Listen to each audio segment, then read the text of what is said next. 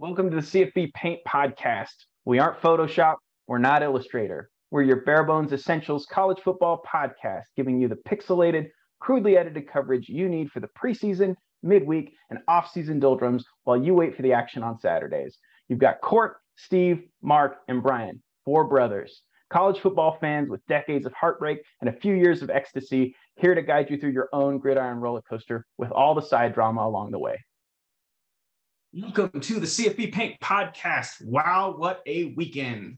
We're going to do our rapid round in the order of total pizza consumed in your lifetime. Now, in order to fairly handicap this, I wonder if we cap it at, Brian, how old are you now? Are you 27? I have that right?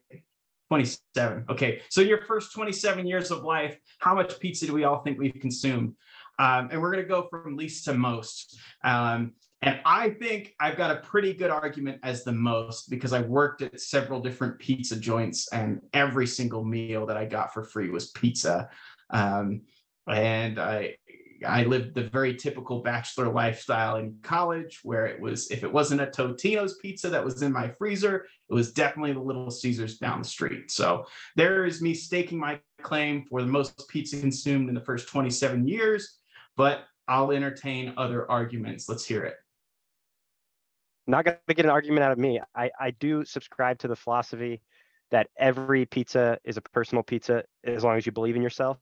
And so I get basically a double serving of pizza every time I eat pizza, but there's no way I ate more pizza from the 6 or 4 years you had at a pizza joint. I think there's an okay chance that I take third. Last place seems most natural. I am the most sleight of frame of all the brothers, but also I have the advantage of being the youngest, meaning our parents had the most money by the time I was leaving high school. We were having pizza more frequently than anyone else.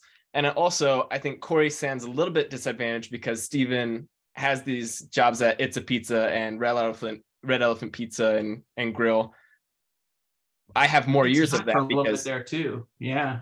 I have more years of that because Steven is younger than Corey. So a couple more years of Steven bringing that back or us having a little bit better of a discount. So even though I may not be on an individual meal basis able to consume at the same rate as the rest of you, I think that at least takes me off the bottom floor for this particular competition. Although, to be fair, I also got married very young at 22 and I have a wife who loves to cook. So perhaps 22 to 25, I may have consumed less pizza than the rest of you.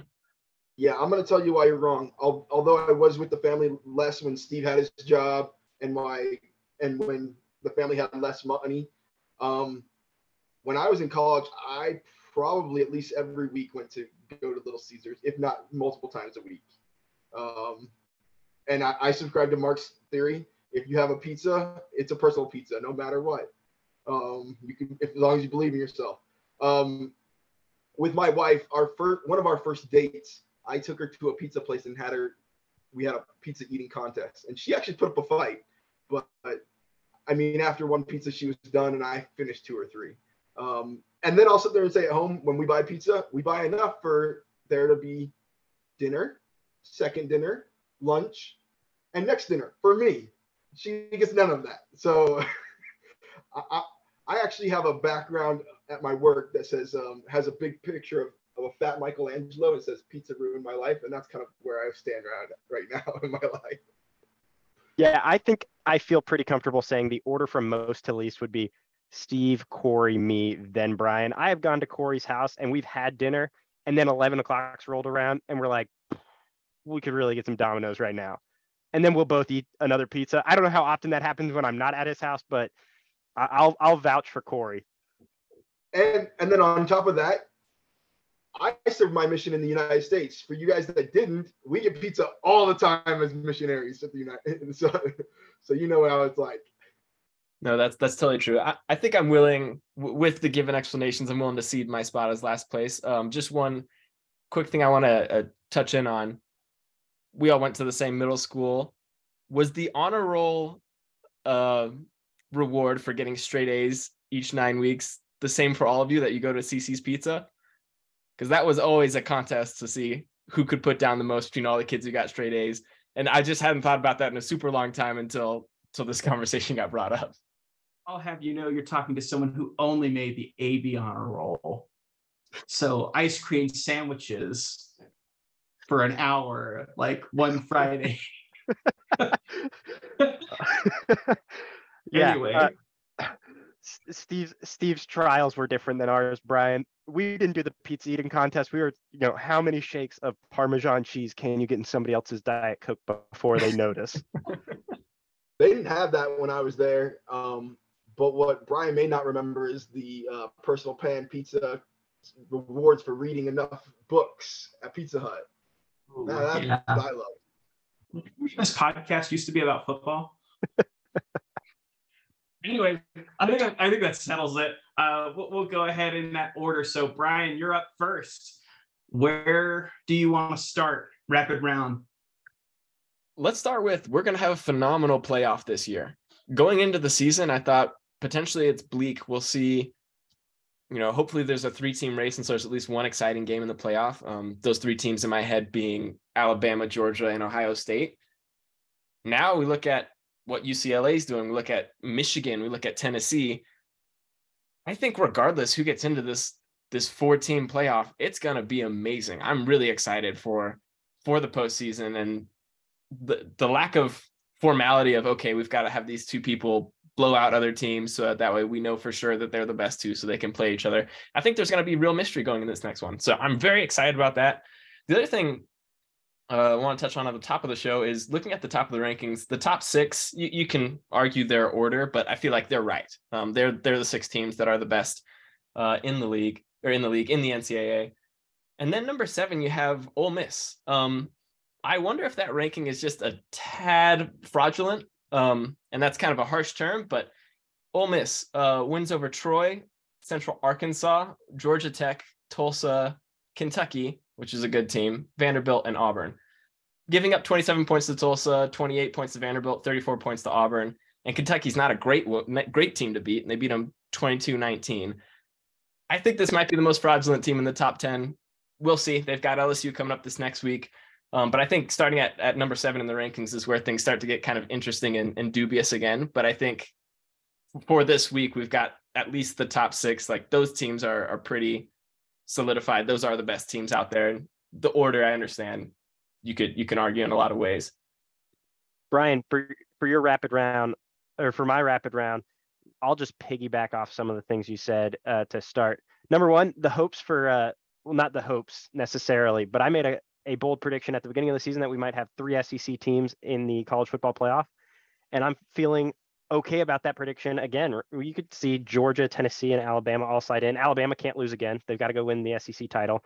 That's the one caveat, and I think that's the biggest risk to this whole thing. I think there's a really good chance that Tennessee and Georgia go undefeated into their game later this year. One of them takes a loss, doesn't have to play in the SEC title game, and gets punched through. The other one goes undefeated into the SEC title game, loses to Alabama, and they get punched through. So I think that's a real possibility that's still alive. I do feel like we're starting to understand who teams are and who they're not, which you would hope that 7 games into the season. But the last 3 weeks have been so action-packed. I mean, we'll take the ACC by itself. Over the last 3 weeks, you've had Wake Forest play NC State play Clemson, Wake Forest play Clemson, Florida State play all 3.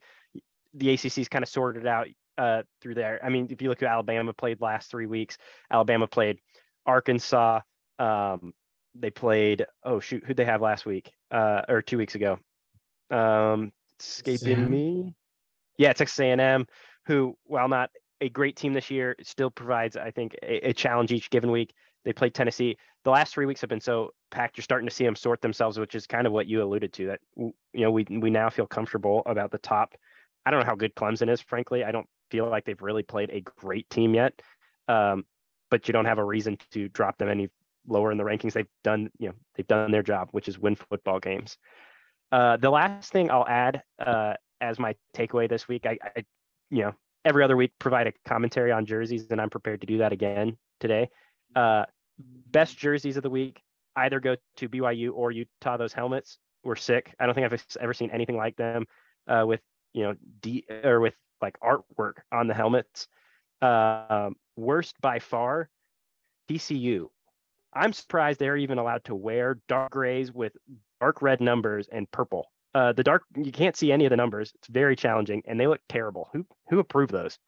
I honestly agree with you guys on kind of this rapid round. I think we have a top six. You mentioned you mentioned that there's a top six. I just want to make sure we agree on this. Ohio State, Georgia, Alabama, Michigan, Tennessee. Who do you have as your sixth? Clemson? I say Clemson. Clemson over UCLA would be the other contender in my mind. Still TBD on that. They've got some more proving to do, but up to this point, resume wise and what we've seen, that would be my six would be Clemson, but I'd hear an argument for UCLA. Yeah. One of the things I've seen actually I was going through and looking through some numbers. If you look at like S&P Plus or kind of like the FPI, there's a thing done by Bill Conley that kind of composites all those. You want to know his number 6 team is Texas, and it's not close between him and Clemson. He has Texas like at the composite, like they do a ranking. I'll give you numbers. It's 33.7 to Ohio State, 31.7 to Georgia, 29.5 to Alabama, 24.3 to Michigan, 22.5 to Tennessee, 22.4 to Texas, and then 18.4. So you see a good starting 3 with Ohio State, Georgia, Alabama, even despite the loss. And then you see the next 3, Michigan, Tennessee, and Texas, and then it drops down into those people. So you say there's a lot of good teams or you say there's a set 6. I think there's more than that. I think you're going to have some teams crying that they didn't get in this year. You potentially have a 1-loss Ohio State, a 1-loss Tennessee or Georgia, or a 1-loss Alabama that won the SEC. Who knows? I mean, and then you have potentially an undefeated Clemson, and potentially a 1-loss Pac-12 winner with Utah or UCLA or USC. I'm throwing names out there. There is going to be 5 or 6 teams that have a good resume that can vie for the spot in the playoffs, and there's going to be somebody that's mad and somebody that can't wait till we expand. So I'm looking forward to that. Yeah, we'll have to see as it goes. Just to wrap up the rapid round, this weekend, the only way I can describe it was a treat. Just a ton of fun games, lots of really dramatic ends. We had comebacks. We had games that were back and forth, swings of momentum. A really fun week. And now that the dust is starting to settle, and we've got, like Brian said at the beginning, we have data points on a lot of teams. We're starting to feel a little bit more comfortable with who is who, like Mark mentioned. Man, it just sets up for a fun stretch run. And so I'm excited to take it all in. The big things that I really kind of took away from it is that, man, an environment can change a game. Tennessee had a absolutely rocking stadium, and Bama looked like they looked rattled. They look shook in a way that I haven't seen a Bama team kind of let the moment be too big for them in a long time. We'll talk more about that game later, but really appreciate everyone kind of jumping in on the rapid round. Let's go. First of all, let's talk through the win results update. We'll turn the time over to Mark to go ahead and give us the update. And I think we've got some news this time around, maybe a little bit of a different story. We do. We all knew that I would come around and, stand on victory's hill one week. This is, even a blind squirrel finds it. I go 7-3 and I win the week. So feeling terrific about that. Actually feeling quite lucky. Air Force, Army, Utah State, Louisiana, all won for me this week. Wow, what a rush. To round it out, Steve takes second this week, going 5-3. Brian's 4-2, and Corey, in unusual form, goes 2-4 this week. Also had 4 buys. That's a bummer because the way that his teams were playing, he'd be 2-8 this week.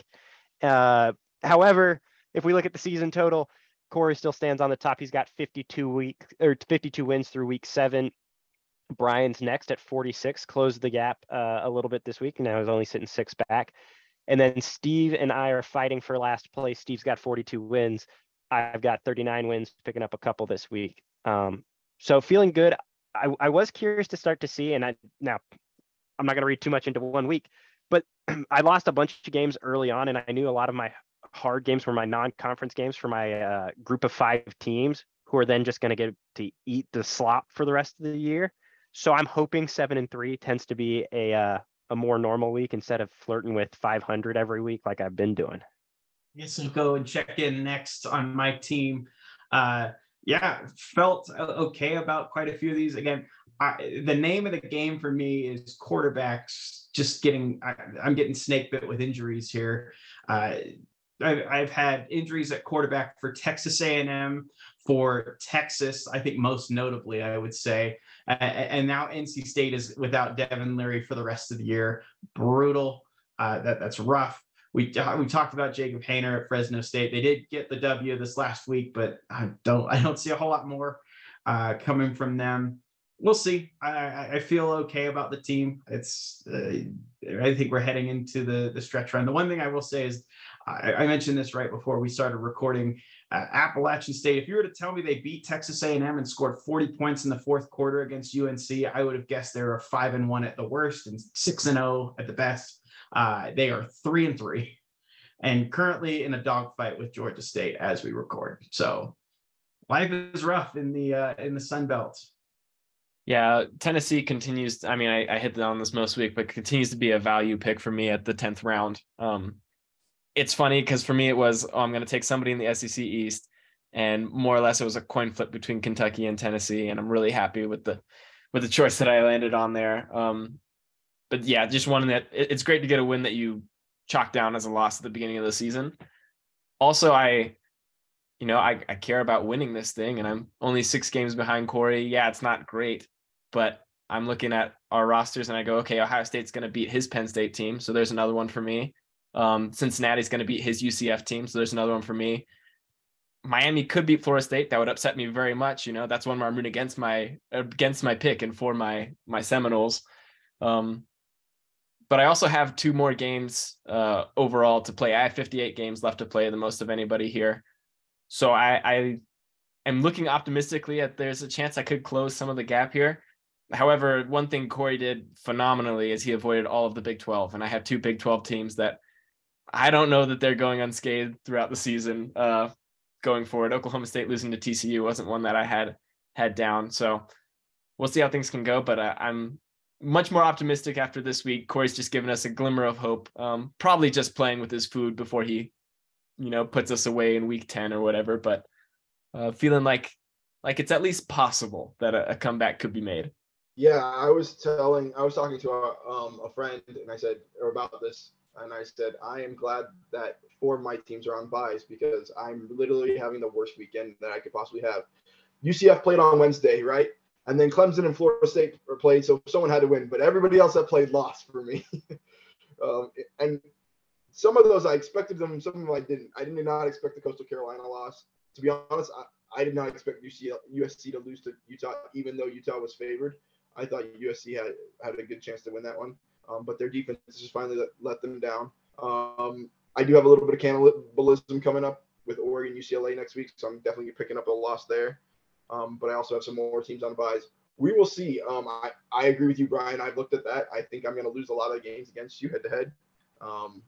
But fingers crossed it continues to play out in my favor. One bad week. I told you guys it was only 1 week away from making it interesting, and welcome.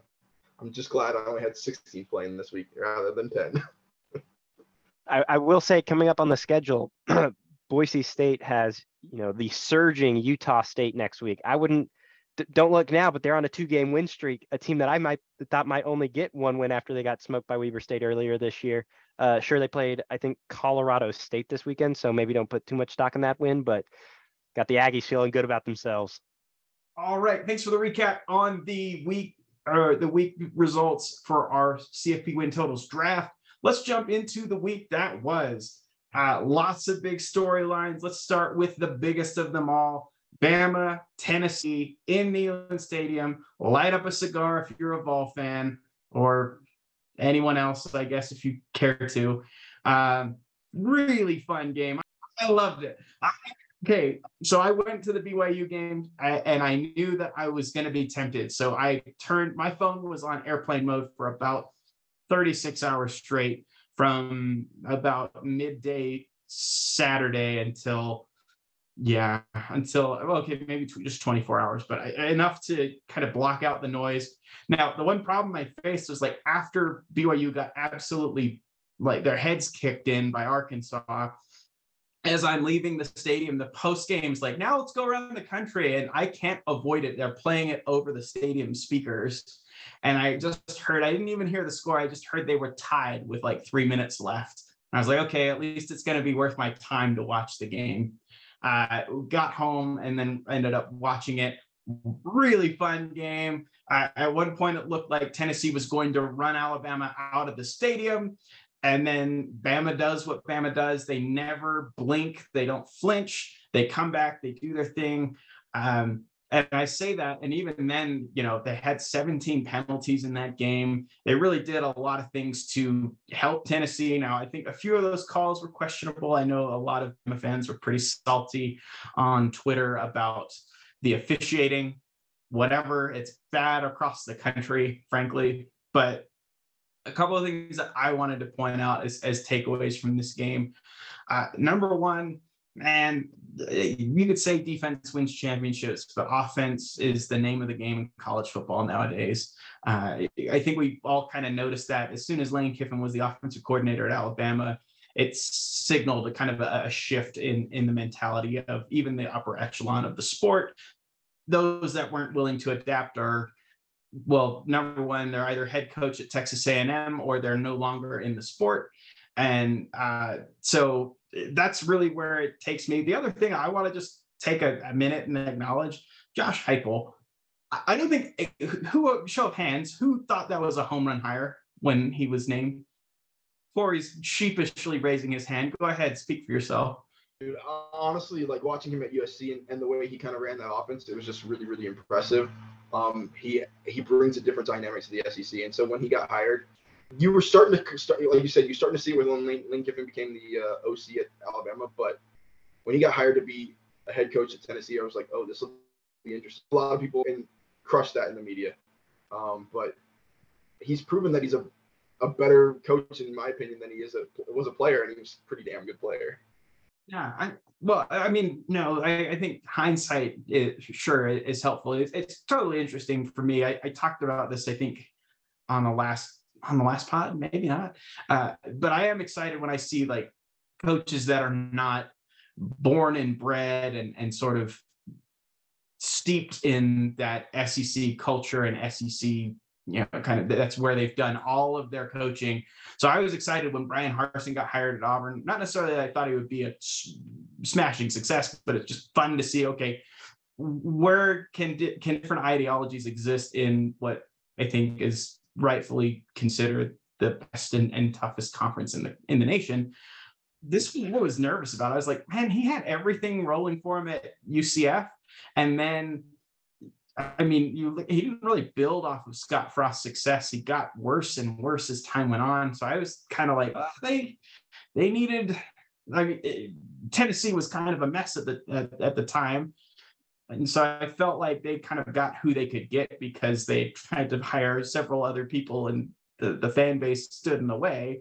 And now you realize hey, this guy can coach. And now with the help of NIL, they're really recruiting at a super, super high level.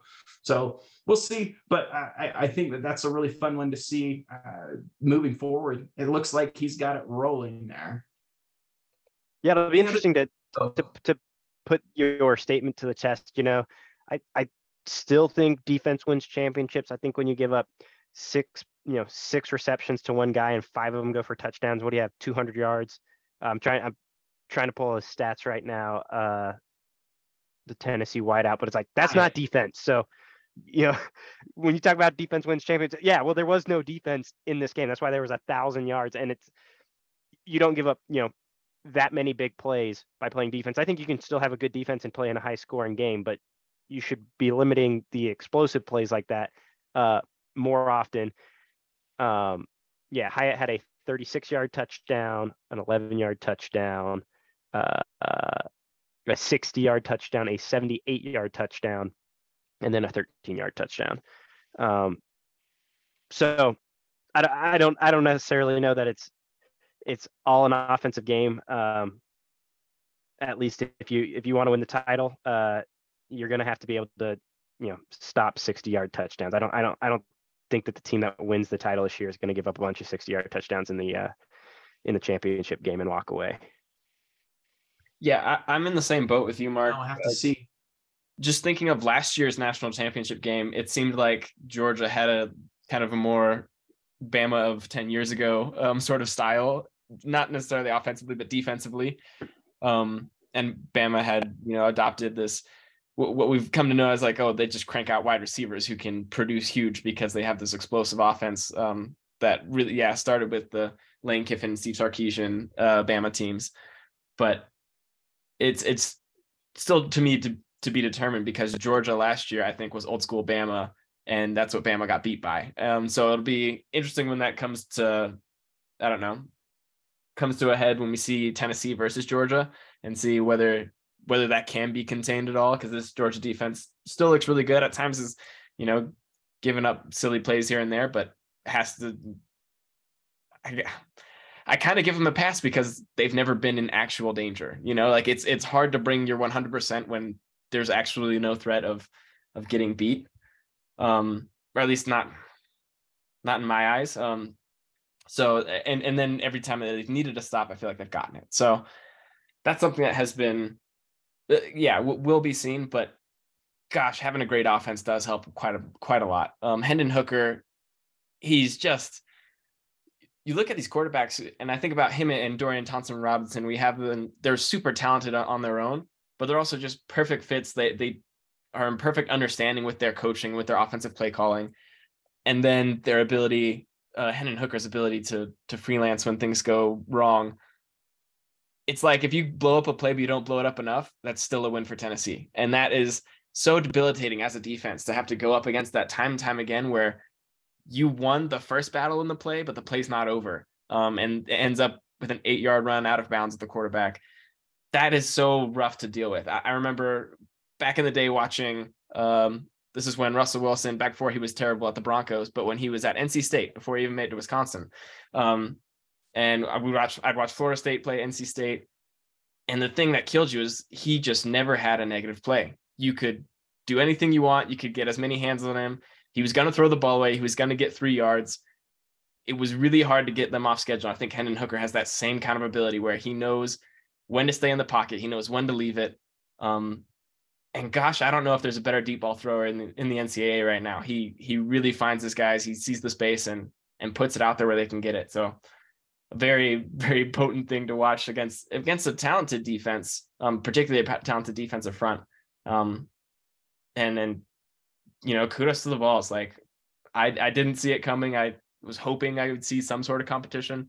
I did not expect 52 points on Alabama. I did not expect them to be ripping out, field goal posts and partying all weekend, but really, really excited for the Vols. And then for the landscape of college football, like they've done us all a huge favor. I love it so much. It's fun, particularly in college football, to watch elite quarterbacks. You touched on it there, Brian, but in the college game, you get such a spread of what sort of talent you have at the QB position. I remember when watching this game and just thinking, like, man, what a blessing to have like these quarterbacks on your team. Like every pass is on the money. They don't miss throws. They don't miss open throws ever. And like just to have that in your pocket, particularly in the college game, where it's like, most of the weeks we're going to go play against somebody, they're going to miss a few throws that they needed to make. And we might win a football game just because their quarterback can't make the throws our quarterback can. And on the flip side, Steven, you touched on earlier this year, when you don't have a quarterback, NC State, that's a bad football team. That went from a good football team to a bad football team now without, Devin Leary as a QB, because that QB can't move the football. And so just, it was a show and a treat to watch for football fans, to watch the Bryce Young and Hendon Hooker go back and forth. For me, I first got to start off, I give props to Tennessee. They did a decent job of scheming open wide receivers and hitting the plays when they were available, when those wide receivers were wide open because of blown coverages. I'll give them that. But to be honest, I wasn't overly impressed with Tennessee in my view. I was watching the game. They hit wide open passes as they should. There was tons of open opportunities. What I came away impressed was, and with anything more than anything, is Bryce Young is the best football player on that entire football field. If you did not have Bryce Young in that game should easily be 63-21. Like if you watch that game and watch how often he gets blitzed, how often he runs for his life, it is unreal. Like you sit there and say Tennessee, like they threw the ball 31 times for like what 200 or 385 yards or something like that, averaging 12.4 yards an attempt. They only completed 20 passes. So you're looking at, like, if you're talking about yards per completion, we're looking at like 15, 16, 17 yards. I can't do the math off my head. Whereas Bryce Young, I think he threw the ball, I think 52 times, and they averaged 6.6 yards of completion. He was being blitzed on 42% of the expected passing downs. And I think if you look overall the entire game, the blitz percentage is even higher than that. That boy is running for his life time and time again and escaping time and time again. And he's the reason Alabama was in this game at all. I love I know, Steven, you want in here and you want to rebuttal, but I'm not done yet. I love the play calling by Tennessee on that and showing us that this Alabama team, this is maybe a way to attack this Alabama team. So give the defense props there. But, like, this would not have been a game if it hadn't been for Bryce Young and then occasionally Jahmyr Gibbs. Like, in reality, I came away by far going, Bryce Young is the best football player in the country. Sorry. No rebuttal. 100% just to dovetail with that I think he turned the escapability up in the pocket to like 13. It was nuts. I always knew he was elusive. I felt like he looked way faster in that game than I'd ever seen him. And it's probably because he never had to. He's been for the most part fortunate to be behind an Alabama offensive line that up until this year has been really, really solid. There's maybe some inexperience and some maybe not quite the quality of offensive linemen that we're accustomed to seeing at Alabama this year. Man, he looked so quick. That short area quickness was insane from Bryce Young. So that was one of the most entertaining things, is like, he's going to keep the game alive. He's going to keep every single play alive, much like we talked about with just quarterbacks that can change the game like that. Yeah, and I'm interested to see how teams attack Alabama from here on out, because if I'm a team, I kind of want to implement this Tennessee attack to kind of hopefully make Alabama struggle, because it did put them on their heels. But the fact that he was able to make so many plays on that, if my offense isn't able to keep pace, then I still don't have a chance to win the game. Because, I mean, you still had an offense that put up, 52 points to win the game? I mean, yeah, I don't know if the strategy you want is run the defense that gave up 49 points, but I don't know that there's anything else you can do, because it's funny you mentioned that. I told you I had this thought watching the game. It was on a Bryce Young throw. It's everything you described. Scramble drill. He's panicked. He rolls out, finds a guy 13 yards down the field, right on the sideline, and it is a dart. And I was like, man, what a throw. That guy is so good. Defense for that. The one other person I'll shout out from Alabama, because it is Bryce Young head and shoulders above the rest, Jahmyr Gibbs then significantly the second. Cameron Latu, I hadn't been impressed with up to this point in the season. Really, really strong game. Coming into this game, had 11 receptions in the season.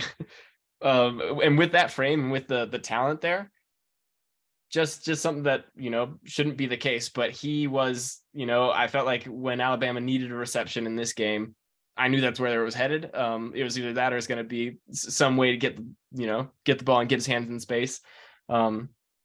And he stepped up big. And so that was good to see. It's a very talented player and huge frame, the huge matchup problem. I think about him, Michael Mayer is the best tight end in the NCAA, but I think in a similar vein, Cameron Latu has that same sort of matchup issue that you see on a down-to-down basis.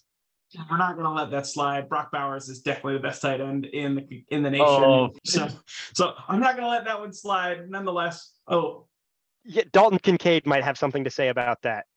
That guy game doesn't make it. Killed USC. That's one game. Good for him. Yeah, he was unguardable. We can get into that more later, but that guy was awesome. He wasn't the best tight end on his team until Keithy got injured. So thanks. But next. But yeah, why don't we go ahead and transition to that game, Utah and USC in Salt Lake City.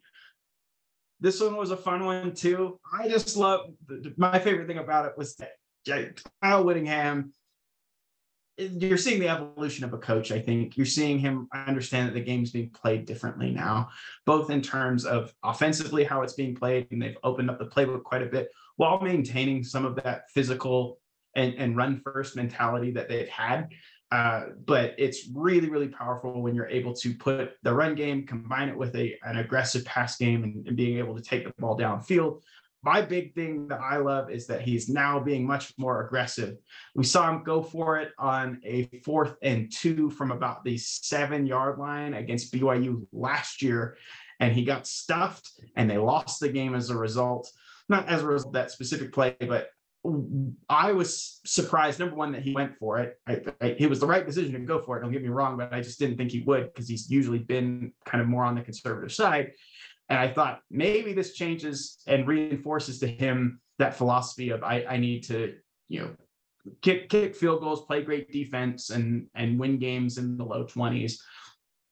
No, he's still doing what I think a lot of statisticians would say is the right move, and going for it. The go for 2 to win the game. If you're following us on Twitter, I did kind of a quick week recap with some tweets. And the one GIF that I used to describe this game is that Utah said to USC in going for 2 that this ends now. From The Office, if you'll remember, there's a scene where a car alarm goes off in the office, and Hank, the security guard, goes out and he goes, "Is that the skateboarders again?" And he's looking out there and he just says, "This ends now," as if that's been a problem in the office parking lot.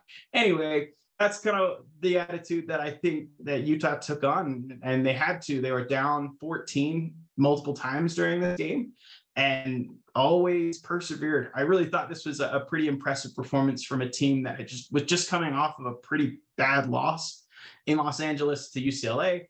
They head home to defend their home turf against the other LA team, the other Big Ten traitor, as we might want to call them, and they took their lumps. They gave up some points early, but they didn't stop. And I guess it brings up a question: was it Utah's offense or was it USC's defense that was the problem or the solution, depending on which side of the which sideline you're on? Honestly, I'm stunned that Utah's defense, which was pretty talented coming in here, gave us up as many points as it did. I think you nailed it on the head in the fact that they needed to end it there. They scored right towards the end of the game. What was 48 seconds left in the game or something like that. And then they also have the fans kind of on their side, and the fact that he's all right, we're gonna go for this. I kind of just love that mentality. I'm impressed by it. I'd like to see these two teams play again if they can. Yeah, it's possible. That's the exciting thing about opening up the championship game to the best 2. Yeah, I'd be down to watch round 2. That would be fun. I totally agree with you, Corey. I think it's one of those things that, when you mentioned the defense, if you think about this, USC went on the road to Oregon State and really struggled offensively. So I don't know. It's great that Utah pulled out a win. I wonder what that means for them going forward, in terms of just being able to defend, because that maybe gives some of these other teams that have they have remaining on their schedule.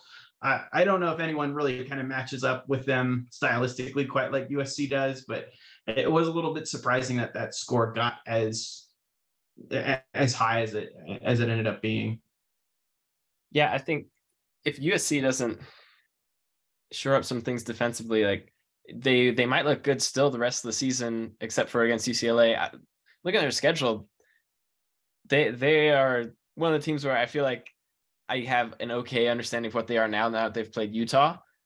But, playing Cal, playing who is it, Arizona, who have they coming up, are not really teams that are going to, I think, particularly test them or reveal more about them. I think, and some of that is to their own detriment. They did have the early scare against Oregon State, but I think they might feel the pain of not quite having elevated competition higher or earlier on in the season and throughout the season. because I think there's a good chance that they're, get back drinking their own Kool-Aid, high on their own, I don't know, ability to beat up on the lesser teams in the conference and then get smacked by UCLA again later in the year. I would love to watch a rematch of this game. I'm just not over optimistic in USC's ability to do that. But that said, they really only have one game to win. The rest should be gimmies. Plus Notre Dame, who, that's not conference, but that's another one to pad the schedule and look really good if you're trying to make a playoff push. Yeah, in all honesty, I think if the way the schedules are set up, it favors Oregon to get the chance to go to the title game pretty easily, just because they have the South to face.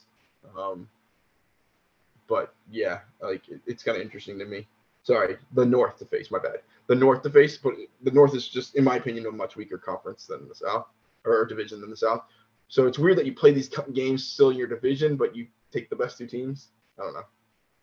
Yeah, I was a little surprised that they didn't revamp the schedule as well in conjunction with that. I imagine moving forward that'll be the case, but it'll also get simpler because you have two less teams to worry about.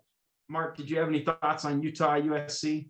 I will throw out at you, though. Dalton Kincaid leads in tight end touchdowns, tight end receiving yards. So put some respect on that boy's name. I also looked at the Brock Bowers, Michael Mayer numbers, and it's like, oh, Michael Mayer is having a way better season than Brock Bowers. Brock Bowers is having an awful season. He doesn't pass the eye test. Awful. But yeah. But he doesn't pass the eye test? No, the eye test compared to Bowers. Michael. What Brian's saying is Michael Mayer is the most boring football player to watch. Everything is an 8-yard reception that he gets tackled on, but he's got unbelievable hands, but his stats are way better. Yeah, what I'm saying is, like, when you watch Bowers, you're like, oh, that's a freak athlete. Like that's a crazy tight end. But Mayer's the one who's got the numbers. Mayer's on an offense where he's the only thing. Bowers isn't on an offense. But that seems more relevant when you're person number one to stop. Like, unless you guys fight over tight ends, because I don't care.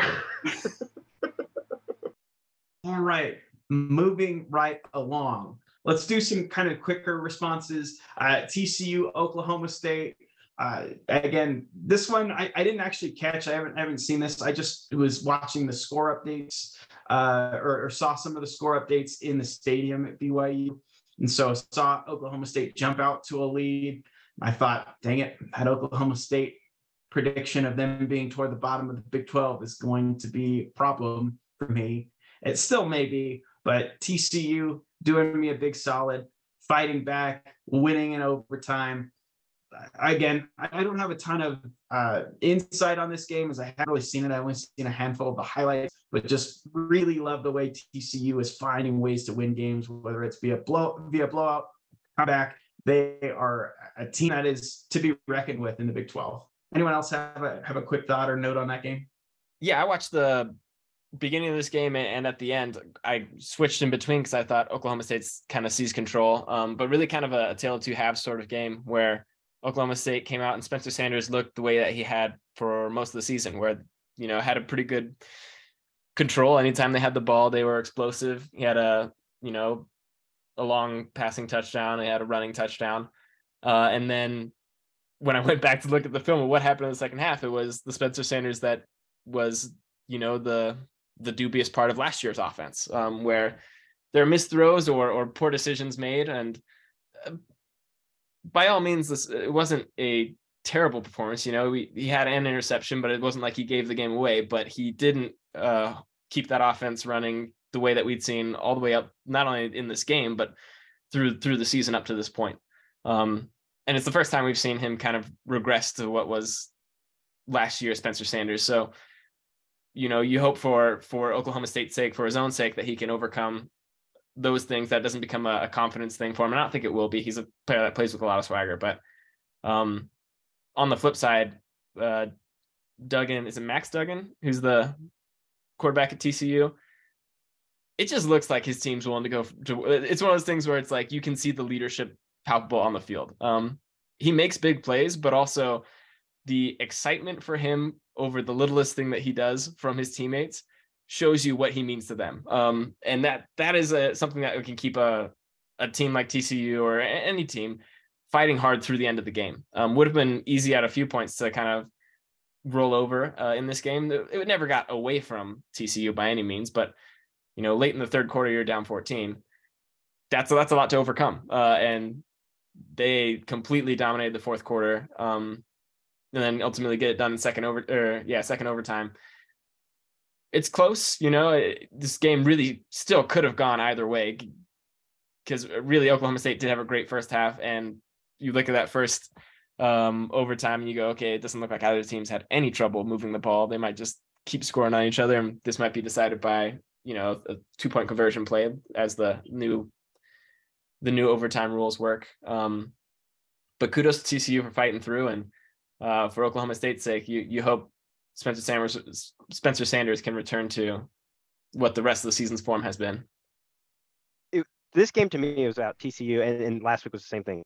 Just finishing a football game, right? They go into the fourth quarter down 14, and it's a tale of two different teams. TCU gets 2 touchdowns on there in the fourth quarter. I think Oklahoma State, their last 5 drives are like punt, pick, punt. Like, that's a team that doesn't know how to finish a football game. TCU finished last week against Kansas.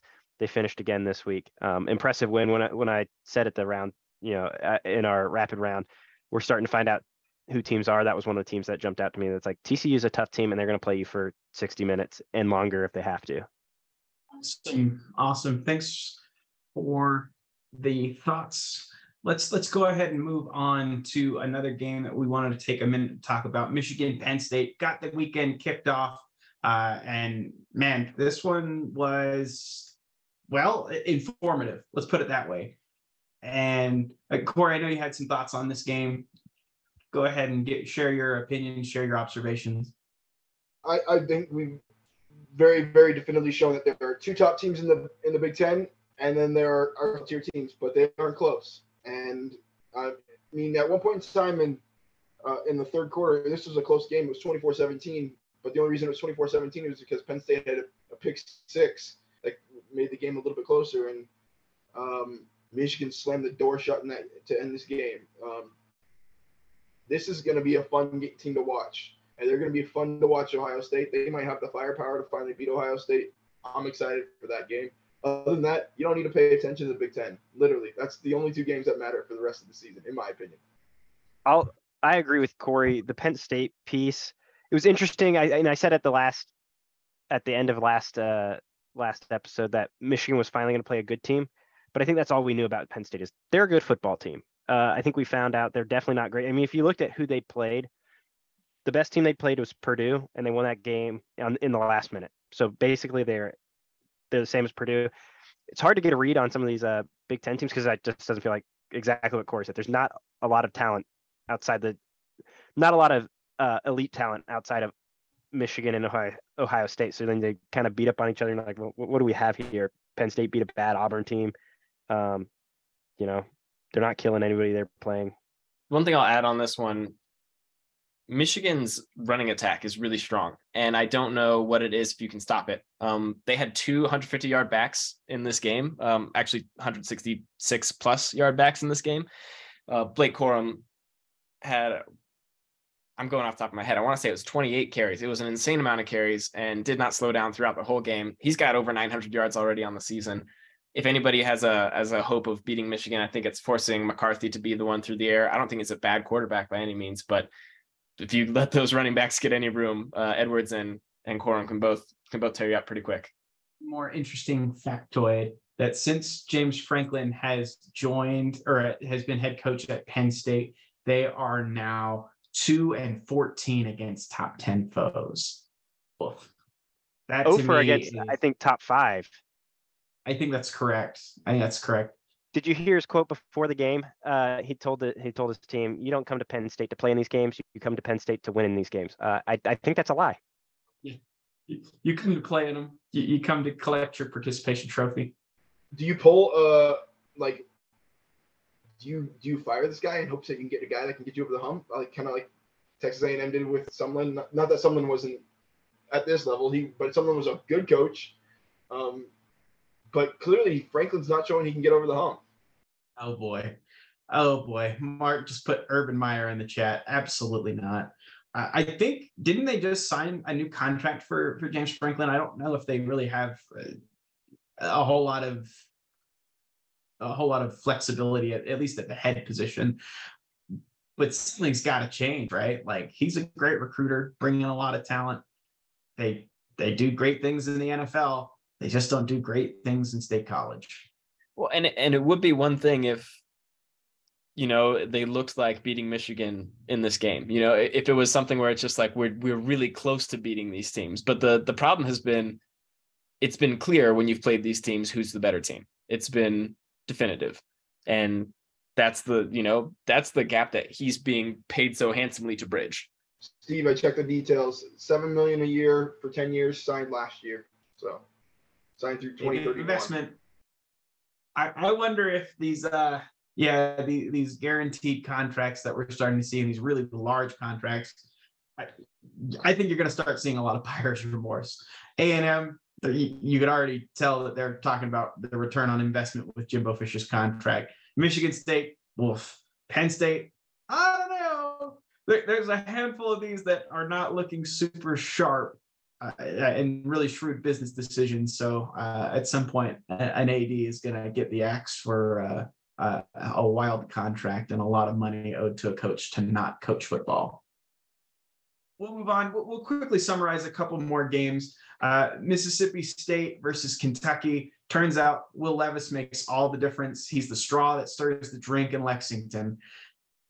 I'm going to disagree with you. I think running the ball makes all the difference. If you look at the stats, it is like 48 rushes for 235 yards to 10 rushes for 22 yards.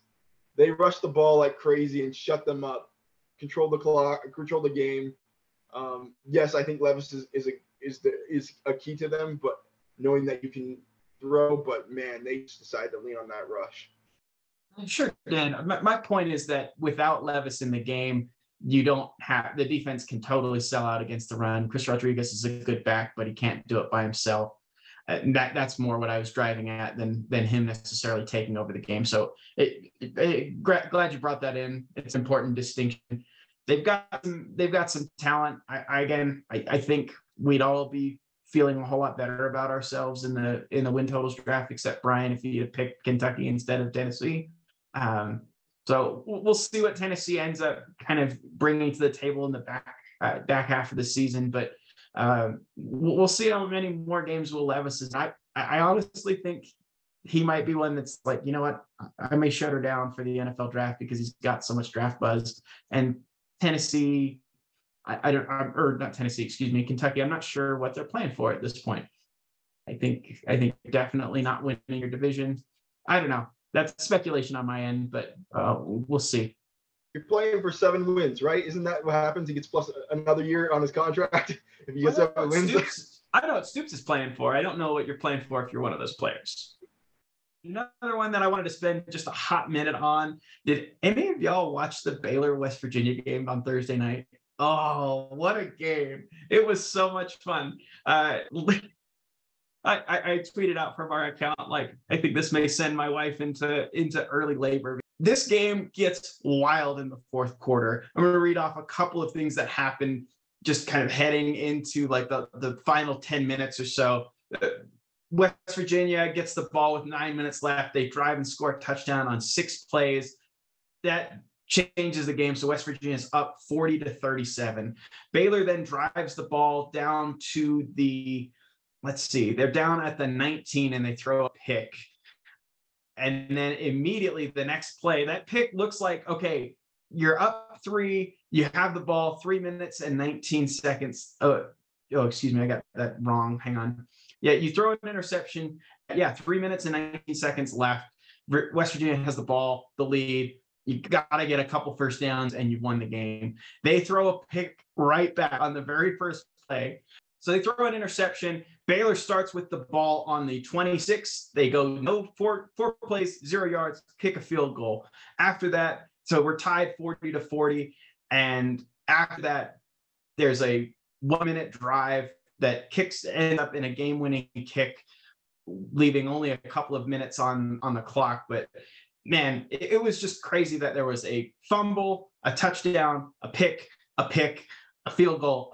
Like it just ended up like you couldn't figure out who wanted to win the game. My wife was like, this is giving me anxiety. I have to leave. I can't watch this.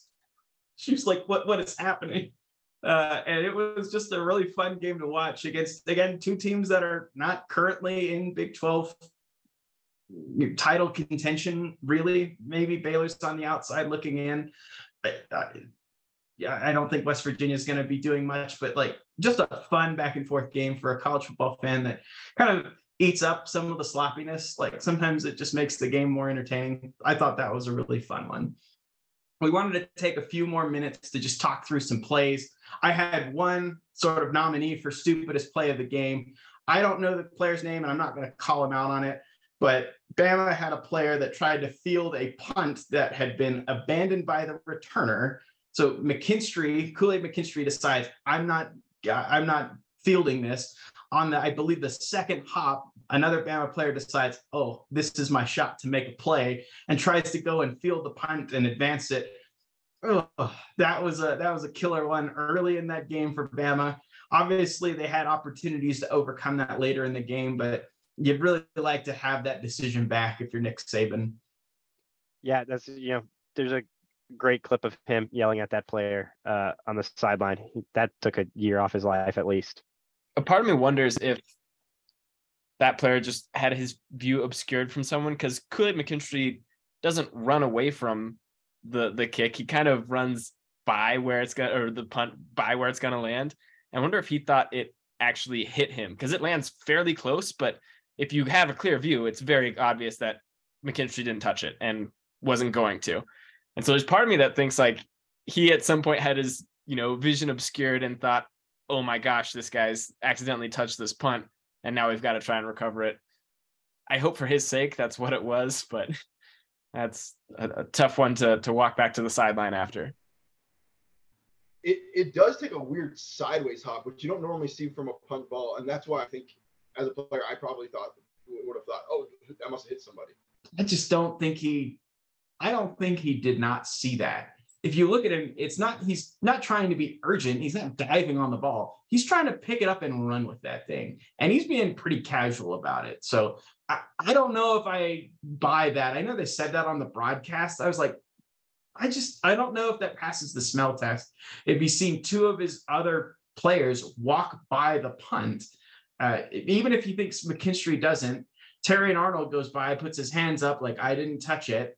And then he tries to pick it up. He doesn't dive on it. He could have dove on the ball, but he tries to pick it up on the run, ends up muffing it. Tennessee ball, Tennessee touchdown, a play or two later.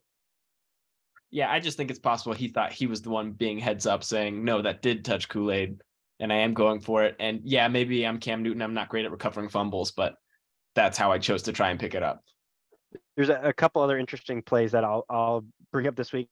Minnesota versus Illinois. Illinois wins that game 26-12. In the game, quarterback Tanner Morgan is running, and he crosses for first down, and he's diving to go down, and an Illinois player dives in to punch the ball out and punches Tanner Morgan right in the side of the head and sends him out of the game. It was a really just odd play. He does not return back to the game, and he leaves with what they called an upper body injury. So yeah, we saw it's his head. We saw what the upper body injury at least appeared to be. So, I haven't checked his injury status in a couple days, but really weird play. I've never seen somebody punched in the helmet, and bad enough that it sent him out. Might want to check that helmet. One other play that I'll bring out was at the end of the USC Utah game. This is one of the wildest plays I've ever seen, particularly from an officiating standpoint. So USC gets the ball back with 48 seconds left. They struggled to move the ball, so they're sitting on their own 20 or so with about 20 to 18 seconds left. Caleb Williams snaps the ball. Blitz is pretty tough. He gets flushed right and hurls a ball downfield. That ball gets picked off, but a flag is thrown. Looks like it's going to be pass interference. The Utah player has a pretty long run back. He runs another 5 seconds, and the officiating on the play would be that the clock runs while that run back's out, and then they'll announce the flag and whatever the penalty is. At the end of the run back, So Utah picks the ball off. They're running it back. A USC player pushes the defensive back out of bounds and then throws him to the ground 4 yards out of bounds. So clearly a late hit. The refs swallow their flag. They get together to reconvene to figure out where the clock should be stopped because it looked like there was a little clock confusion. And as they pull up the replay, I didn't notice this real time, but the game clock stops when that ball is picked off. I think they think one of the two guys end up on the ground, and I think they think one of them has probably picked that off, best I can assume. They stop the clock for like 4 seconds. And so when he runs out of bounds real time, I think there's 6 seconds left on the clock, maybe 8. But the clock didn't run for 4 of those seconds. So I'm expecting them to come back out to the field and say, there's 2 seconds left in the game, also a pass interference call. The official, after they finish circling up, come out and say, pass interference, 15-yard penalty. Also, an inadvertent whistle was blown for a timeout with 13 seconds left in the game. Somebody called a timeout from the sideline while the ball was alive. Also, if you listen to the broadcast, you don't hear a whistle. So I don't know what, but they come out and give USC a full 13 seconds plus the penalty, plus not the out of bounds penalty. Utah comes out in a way better situation. They should have been offsetting penalties. USC's now 80 yards from their, from the end zone, and they've got 2 seconds left to run one more play. Instead, they get 15 yards and 11 seconds from the refs. It was the craziest play. Luckily, Utah comes out with the win. They did what they had to do on the next 2 plays to not let that derail the whole game. Yeah, to me, this was, I couldn't believe the answer that they came up with at the end, because it all just looked like, oh, they're going to get 15 yards in way less time, and they get away with that very blatant late hit that's right in front of a referee. And then the most ridiculous thing I've ever heard is that they blew the whistle in the middle of the play, and that because they did that, the clock doesn't keep going. Despite the fact that we all agree that that's not when the play ended. Like, you're not going to say that he didn't intercept that ball. Like, nobody's going to argue that. That play was still live. Well, and if you watch all 22 players, nobody acts like a whistle stops. They're chasing down this interception. Yeah, there should have been a ton of late hits if there was a whistle, because everybody's still blocking, and that guy certainly got tackled. So, like, regardless how far it was out of bounds, just I don't know, an officiating nightmare, and really I'm tough to. I don't know how I'd look myself in the mirror. It's just a hard one to live with, because it's like, is that the right call? Like, if you did blow the whistle, is that what you're actually supposed to do? Because one, again, like you said, nobody's hearing a whistle, nobody's stopping playing. But if that's the right thing to do, like, I don't know. If it's not, like, then I would definitely hide it. Like, I'd be like, no, I didn't blow my whistle, and there's 2 seconds left on the clock. That's the solution. But like,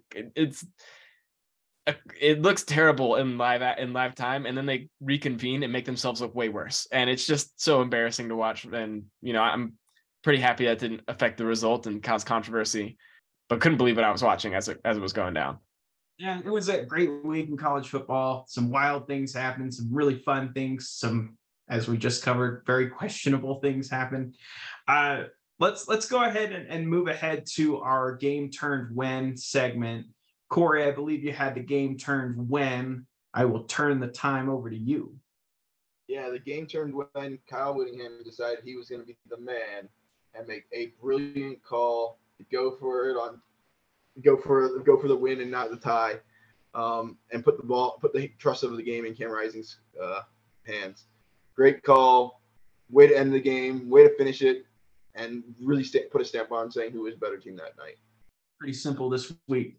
You play to win the game. Rest in peace, Herm Edwards' career. Anyway, yeah, I believe lead block on that play was Dalton Kincaid too. So just because Keithy's out for the year. Steve, want to hear top 10 tight ends next week if we can start some Dalton Kincaid slander going. Are we doing this? Not slander. I'm just saying he's a fine tight end. He also was number 2 on their depth chart, and there's no comeback for that, Mark. Aren't you the guy that says the preseason, stuff doesn't matter? Thought that was you. Stuff sure doesn't matter, but Yeah, Jackson Smith-Njigba is also the best wide receiver on Ohio State's team. It doesn't matter that he hasn't played. Like, All right, I'll settle. Dalton Kincaid's the second best tight end in the country to his teammate. That's fine. so you're giving me you got 12 personnel and you want Dalton Kincaid and Brant Keithy instead of Brock Bowers and Michael Mayer. I'll take it. You can have them. Don't get me wrong. No disrespect to them, but I feel like I've got draft picks 1 and 2, and you're taking 3 and 4, and maybe even a little bit further down from that because we haven't talked about Darnell Washington. Anyway, let's move on. The weekend that is coming, honestly, this one looks like a weekend that may be a little bit slim pickings. For me, it's one of those where it's like, man, this is why Hermione Granger had a time turner so she could attend classes at the same time, because it looks like that 1:30 or the 3:30 Eastern, I should say, slate looks like the meatiest part of the schedule. But let's go ahead and talk about a couple of these games. I'm going to steal the one that I think is obviously the best. That Oregon UCLA game to me is the must-watch TV of the weekend here. We're going to find out who has the inside track when it comes to the Pac-12 championship game. Got a little bit of information on that with Utah and USC. This is another one that's going to really shape the Pac-12 race, and so I'm excited to see what happens in Eugene. Yeah, I'll take the Texas Oklahoma State game. Any chance to watch Quinn Ewers play is a good day. That will help curb or shape the rest of the Big 12 season. Though there is an arguably. Mark, what time's that game you played? Yeah, 3:30. All of them. There is a more relevant game to the Pac-12 or to the to the Big 12 conference race later. I think that's the is that an 8:00 kick? It's a late kick. Where Kansas State plays TCU. Yeah, 8:00. So that'll be another one I am tuning into, but I think I'll have on that 3:30 slate UCLA, Oregon on one screen, and Texas Oklahoma State on the next. All right, the game I'm excited to see is Clemson Syracuse. You have 2 undefeated teams here. Clemson and Syracuse. Clemson, the cream of the crop of the ACC. Syracuse, somebody who people didn't expect this team to be who they are.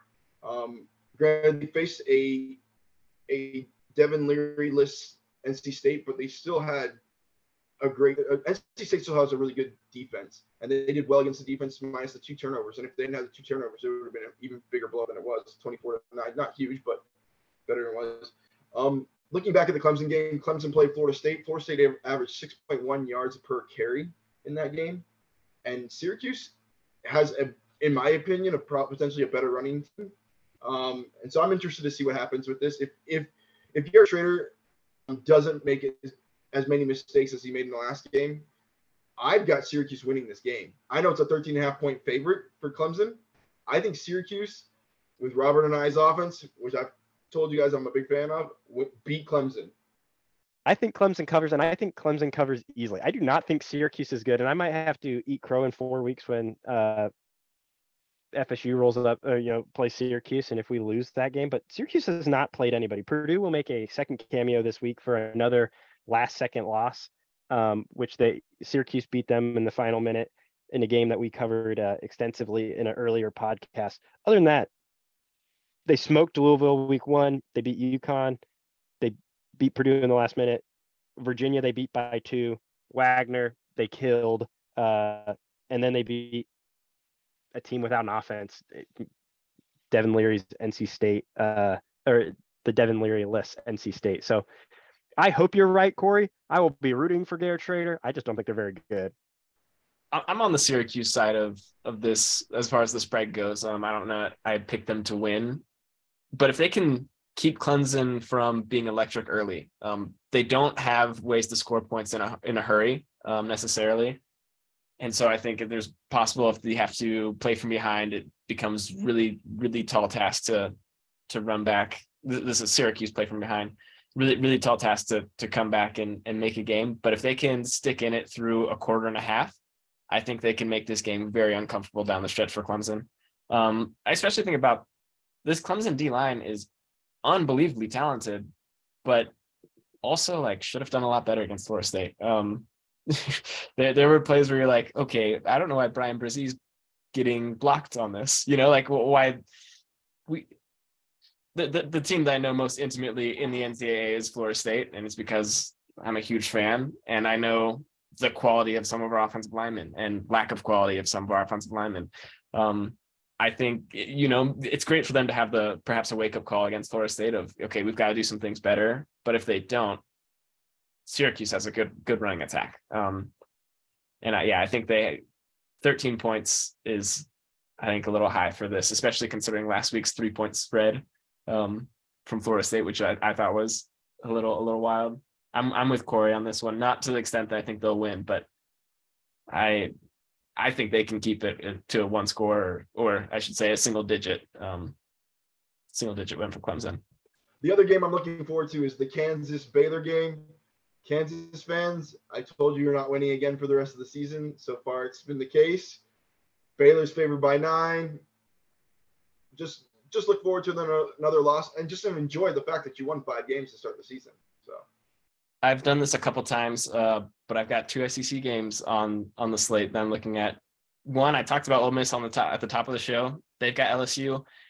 Kayshon Boutte is finally looking like he's engaged, which from the early parts of the season, he looked not himself whatsoever. And now it looks like he's, able and willing to do some damage, along with Neighbors and, a really talented wide receiver core. LSU's favored by 2 over the number 2 team in the country as an unranked team. So that should tell you something about, the voters might be a little bit fooled, but Vegas tends to have an okay idea of where the strength is for each team. I think that's a good chance to get a big staple win early on for Brian Kelly. It's a gift that it's a top 10 one, in my opinion, but they're going to have to bring their best, because Lane Kiffin, he's as good as getting up for a game as any, and stopping what he gets going on offense is not an easy task. And the other one is just Mississippi State, Alabama. Alabama has had close games this year, and they've just lost one. And it doesn't get, necessarily, it gets easier. Don't get me wrong.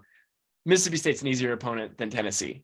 But it's not a complete nobody. It's a team that can play. And particularly when you look at the holes that you saw in the secondary, Mississippi State's an air raid team.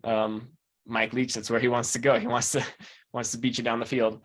It's just kind of on top of what was a tough week last week. Can they clean up their act? Can they make sure that they get their penalties back to like a normal Nick Saban disciplined team? Because I think that alone probably gets them win against Tennessee or anyone else. But still, they've shown the ability to be threatened throughout the season, and I'd like to see another week of it. Awesome. Well, that will be show for the week. We appreciate you tuning in. Thanks for all the support, and hope we all get to see you on the socials. Feel free to engage with us. We've got more game day content. Mark talked about the cool uniforms at BYU. I was actually able to see those like up close and personal due to some connections we have within that program. So some cool stuff on the socials. Feel free to give us a follow or a shout. And we hope to see you on the other side of another great weekend of college football. Thanks, everyone. Thanks for listening to another episode of the CFB Paint Podcast. We're dropping new episodes every week. Be sure to rate us 5 stars on any and every service where you listen to the pod. And if you feel so inclined, let your friends know about us. As always, thanks, Mom, for giving birth to us. And to all the rest of our listeners, we'll see you next week.